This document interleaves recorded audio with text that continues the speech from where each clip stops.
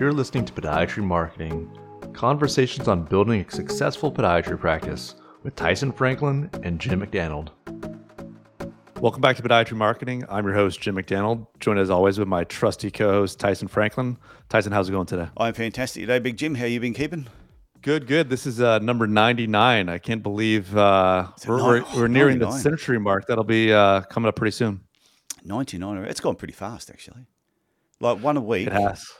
That's so as soon as we get to 104, that'll be like the 2-year mark that we've actually been doing this. So that has gone fast.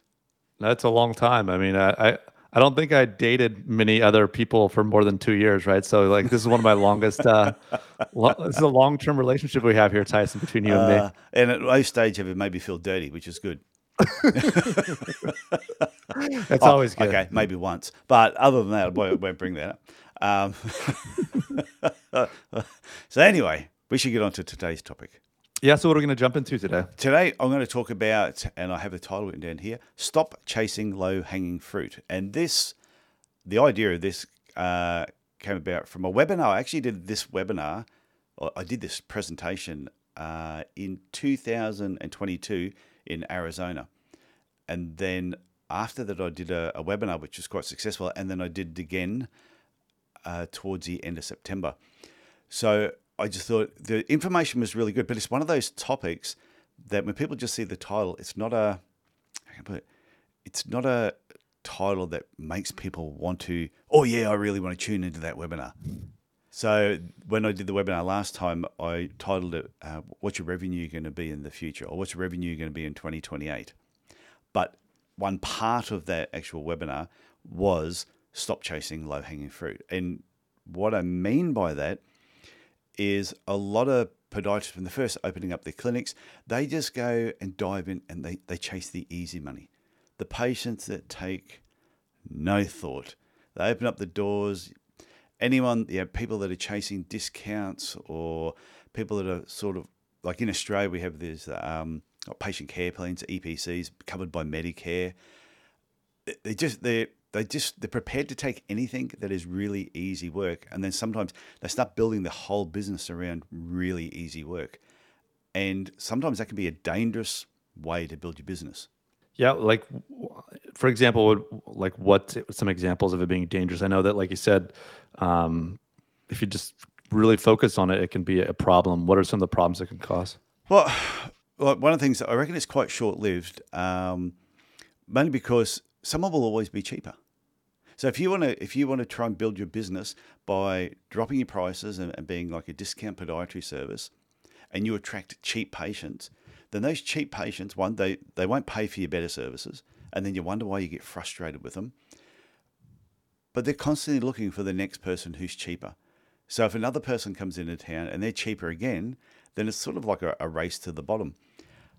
The other part I think is funny when you're just chasing, say, just the referrals from the GPs that refer certain like government patients, is if you go back and you think about, okay, you went and saw this GP, this doctor, you had a meeting with them, you seem to get on. Next thing, they start referring patients to you. If you stop and think, where were they sending their patients beforehand? These patients had to be going somewhere. So have they? So if you might think you have a really stable business until the next podiatrist comes along. And when the next podiatrist comes along and has that meeting with them because you don't think you need to have many meetings with them anymore because you're their podiatrist. No, then they start referring there. And this actually happened to me with a shoe store once, where I was getting a lot of referrals from the shoe store. It had nothing to do with discounting patients though, but this is just how sometimes people will make decisions outside of what you think is normal.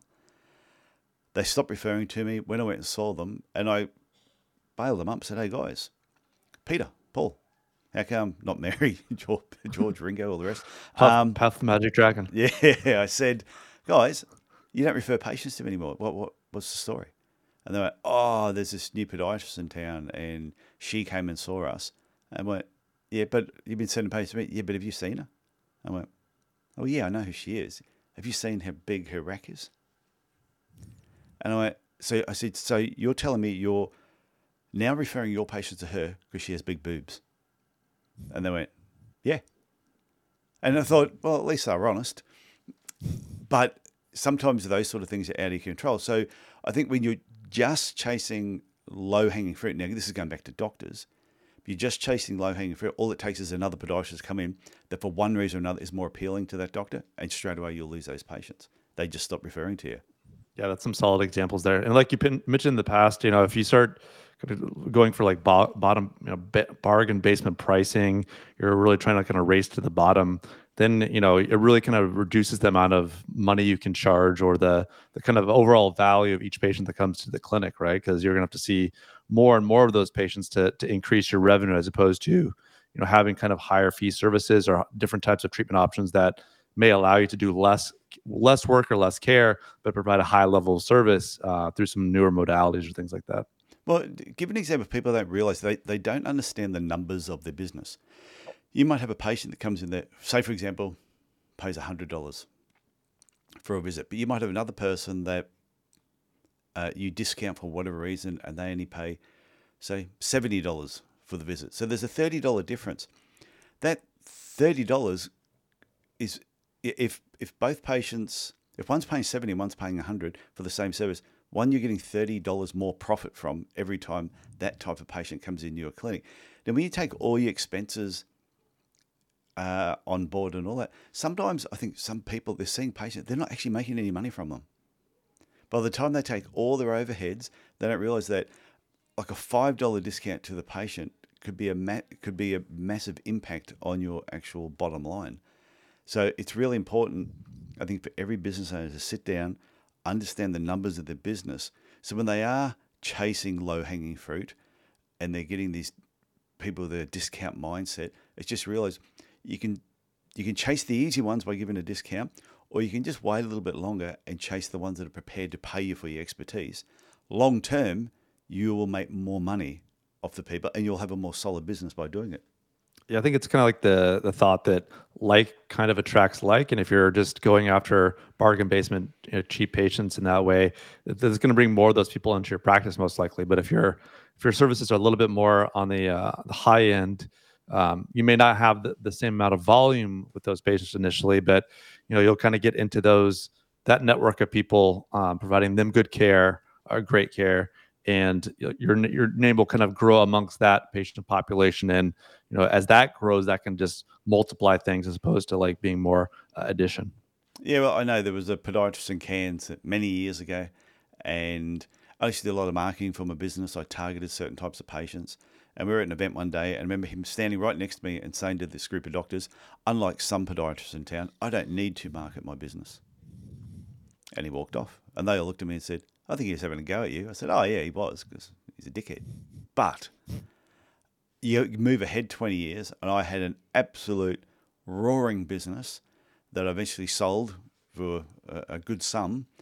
And if you now go to the Australian Registration Board and you look up his name, I'm not going to say his name, I'll just let people hunt him down. Look for podiatrist in Cairns and go look through the Registration Board. And you have a look at all the things that are attached to his name on the Registration Board. Yeah, he's getting dragged through the ringers at the moment because he provided substandard work, because he didn't charge enough. He chased low-hanging fruit, didn't charge enough money, so therefore probably cut corners, and by cutting corners affected his podiatry work, and now he's getting reprimanded for it. And I'm yet to see a podiatrist that goes through the whole career just trying to undercut everybody, ever come out the end looking awesome. I've yet to see it. They never come out where everybody just goes, oh, that was such a good podiatrist. That it never works out that way. Yeah, there can be a high correlation between kind of what you charge and the kind of perceived value of the care you provide, right? So it's really important not to get in that race to the bottom. Yeah, I just think it's your reputation on the line. And I totally understand when you're first setting up your business, you got bills to pay. You got put a roof over your head, you got a family to feed. I totally understand when you're first starting out in business, you may want to see people that you probably don't want to see, but you don't have to keep dropping your prices, and you don't have to keep chasing those people. At some point, you've got to draw a line in the sand and go, no, I'm going to start seeing patients that are prepared to pay this.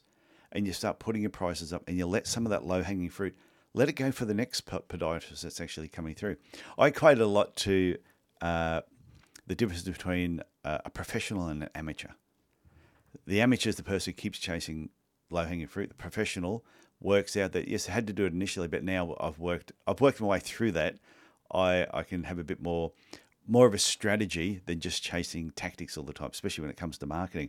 And I equate it to bank robbers. Now, I'm not condoning becoming a bank robber, Jim, in case you're wondering. I hope not. we will have to have a disclaimer on this podcast, I guess. But if you think of bank robbers, you've got the amateur. Bang, no thought process. Cars just pull up at the front. Oh, we should rob a bank. They throw on their mask. They bolt through the front doors. They pull out their guns. And what do? They go for the cash drawers. They go for the easy money. They go for the low-hanging fruit. They won't even attempt the vault because the vault takes time. It takes planning, and they haven't put enough planning into what they're doing, and they don't have the time to be sitting in there trying to get into a vault. The professional, on the other hand, will sit back. They'll take their time, case the place, create this whole strategy on how they're going to get into the vault because they know the real money is in the vault. It's not in the cash drawers. And once they get into the vault, their only problem then is capacity. How much can they carry at any one time? That's it. It's no different to you have your clinic, you act professionally, you put together a strategic marketing plan on what you're going to do. And when you put that plan together, the only problem you then have is capacity. How many patients can you actually see? And do you expand? Do you start doing something else so that you can increase your capacity? But once you get a professional will never chase low-hanging fruit because they know they don't need to. I think it's a good point. I think there's a lot of planning that goes into, obviously when you're first getting started, you don't necessarily think of a plan, but as people mature in their practice or having a general idea about what they want to do, what kind of care they like to provide, having that strategy and kind of working on it over a longer period of time can be really helpful and help reduce stress and understanding what all those different options are. Maybe, for example, like one thing big in North America, at least in the US, is that at some point in time, people don't enjoy trimming nails anymore. Yeah. Like, the chip and clip. But what are you going to do with those when they do come? Are you going to hire an associate to kind of help you do some of those? Are you going to bring on a nurse practitioner? Are you going to send those off to someone else in your community that enjoys doing it? There's no right or wrong answer there, as long as you go into it with a plan. Yeah, well, there was I spoke to a podiatrist only a couple of weeks ago, and he actually contacted me and said, there's a local podiatrist, one of my competitors, has all of a sudden sent a message out to all the other podiatrists in the area just saying, I'm no longer doing general foot care. I've got a list of so many hundreds of patients.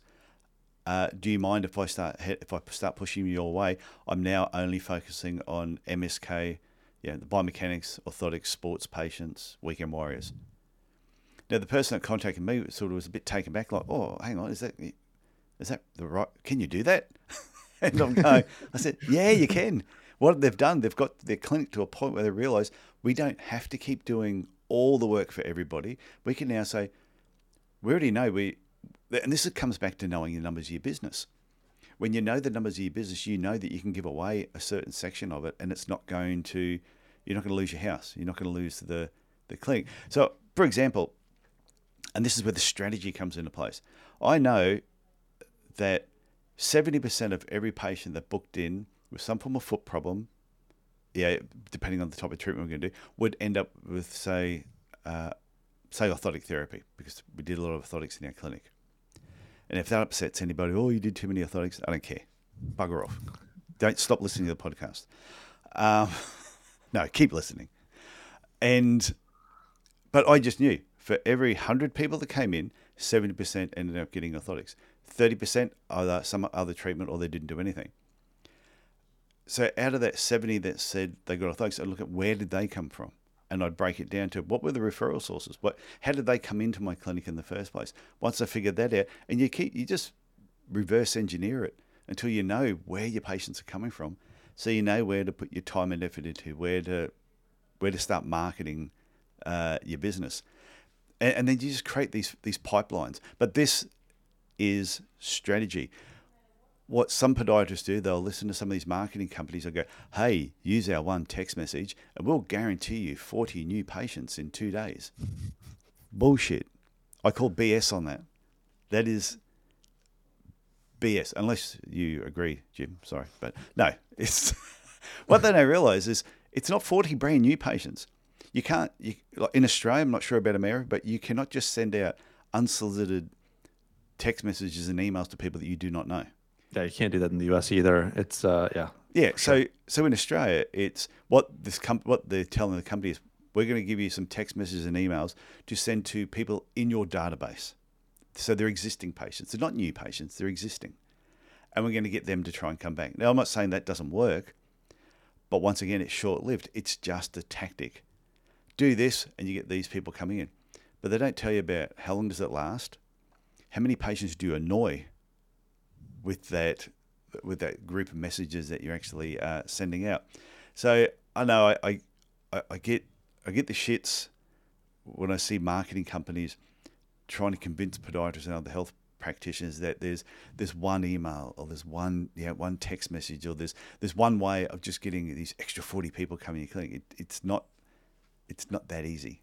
No, I totally agree. It's something that takes a long time to build up your reputation, and you don't want to kind of fall back into kind of cheesy tactics that really will sometimes help erode kind of some of the trust you built over time.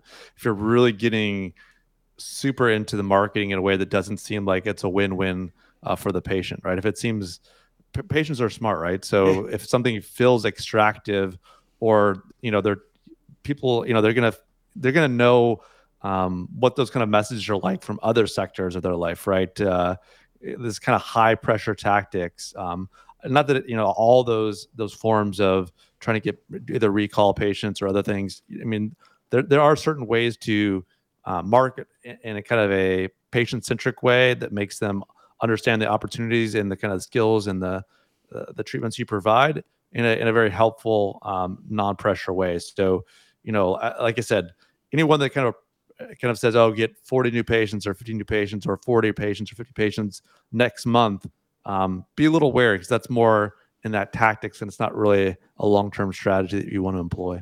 Yeah. So, but there are some tactics that do produce really good results. I had an ad that it was a written ad that we used to use on a Saturday magazine that used to be in the newspaper many years ago. It was a really popular magazine, and this is back when people still bought the newspaper. Whenever we ran that ad, our phone rang constantly without a problem, without fail, and we would get 40 or 50 patients from that over a 6 or 8 week period. So there are certain tactics. You do it, and if you do it well, it does work. Some Google ads just attract patients, but just trying to do one tactic like that can be very hit or miss. It's the strategy behind the tactic that is the important part, because there's no point someone just coming to you and say, "Hey Jim, do me a Google ad," and you're like, Exactly. "For what? What do you want?" And then you go, I want patients. So that there's no strategy. So the thought process is going, what type of patient do you want? And then what sort of message are you putting? What call to action do you want to have? There's all this thought that needs to go into it. Then you start going, what platform? Where are we going to put this? What medium are we going to use? And this is still all part of the strategy. Then the tactic is then actually doing it. And I think the biggest part that people miss out on, where the money is lost, is the patient who rings your clinic and says, "Yeah, I was just wondering, I've had heel pain for a while, and I was wondering if you'd be able to help me." And they go, "Yeah, not a problem. Yeah, that's exactly what we do." And they go, "Oh, how much is it?" "Oh, it's say $150. "Oh, okay. Well, God, let's give it some thought, and I'll get back to you." "Okay, bye." Lost opportunity right there. You've done you've done your strategy, you've done your Google ad, you've done everything. This person has reached out to you, they're engaged with you, and then you've just let them go. And as part of your strategy should be, when these people contact you, whether it's through your website, through on the phone, online booking, something, if they choose not to make a booking, there should be some way that you can connect with them, whether getting their email details, their contact details, a phone number, so you can nurture them. Because you might say, "Hey, Jim, thanks for the call, but yeah, and then I go, I'll get back to you. Oh, Jim, while I've got you on the phone, is there any chance, could I grab your email address? I've got some information that might be helpful that you can use, or I can send you a link, or you can watch this video. And I start pushing you there, and I stay in touch with you. The money is in the follow-up. The money's in the nurturing of these patients. And that's all part of the strategy. No, I couldn't agree more. I think it's one of those things where it's somewhere along that kind of like patient journey or that kind of patient interaction. You have to, there's one weak link in the chain. Like you said, like you did the Google ads, you did everything to get them to call in. You have to be able to kind of offer them something to continue that relationship or to build that trust. And if it's quickly, oh yeah, just get back to us whenever you're ready. Yeah, you're probably never going to see that person again. So you kind of, the other actions you did beforehand, or I wouldn't say they're necessarily a waste, but your kind of cost to acquire new patients is definitely on the up and up. It's going higher than you probably want. So yeah, well, I've got a coaching client working with at the moment. I did up a new phone sheet for them to have at the reception area, because they still get a lot of phone calls, don't do online bookings. And I said, how many people ring your clinic and don't make an appointment? And they went, oh, I don't know. I said, well, it's time to start measuring that.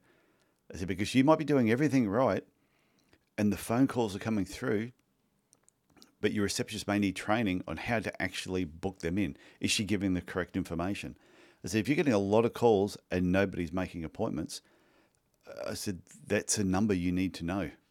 And and then you can try and find out what were they trying to book him for, and why didn't they book him? Was it the costs? Was it the times you were open? Was there some other factor? I said, this is all part of gathering information and then using that information to create a strategy to then build your practice. Like I said right from the beginning, it's not about just chasing the low-hanging fruit.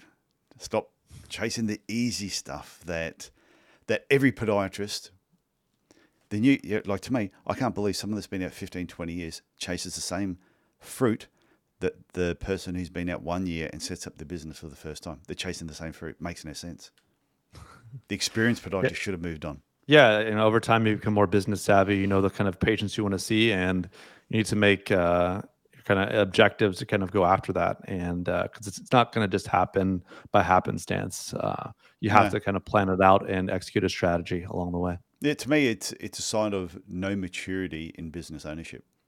Someone who's had a business 10, 15, 20 years, if they're still doing the same work that they did when they first opened up their doors, and not a lot's changed other than just more of the easy patients, and the business itself hasn't really grown and the practitioner hasn't grown, to me, it's just a sign of immaturity. They just, at some point, they need to go, I need to, unless they're happy doing that, I suppose. Yeah, I can't imagine many people are happy doing that, but you'd be surprised, I guess. If you have 20 years later, you're still getting patients bitching and complaining about, you charge too much and you're the cheapest person in town and you're happy with that, then you're going to end up like my buddy in Cairns who's got a shit clinic, and I smile every time I think of him.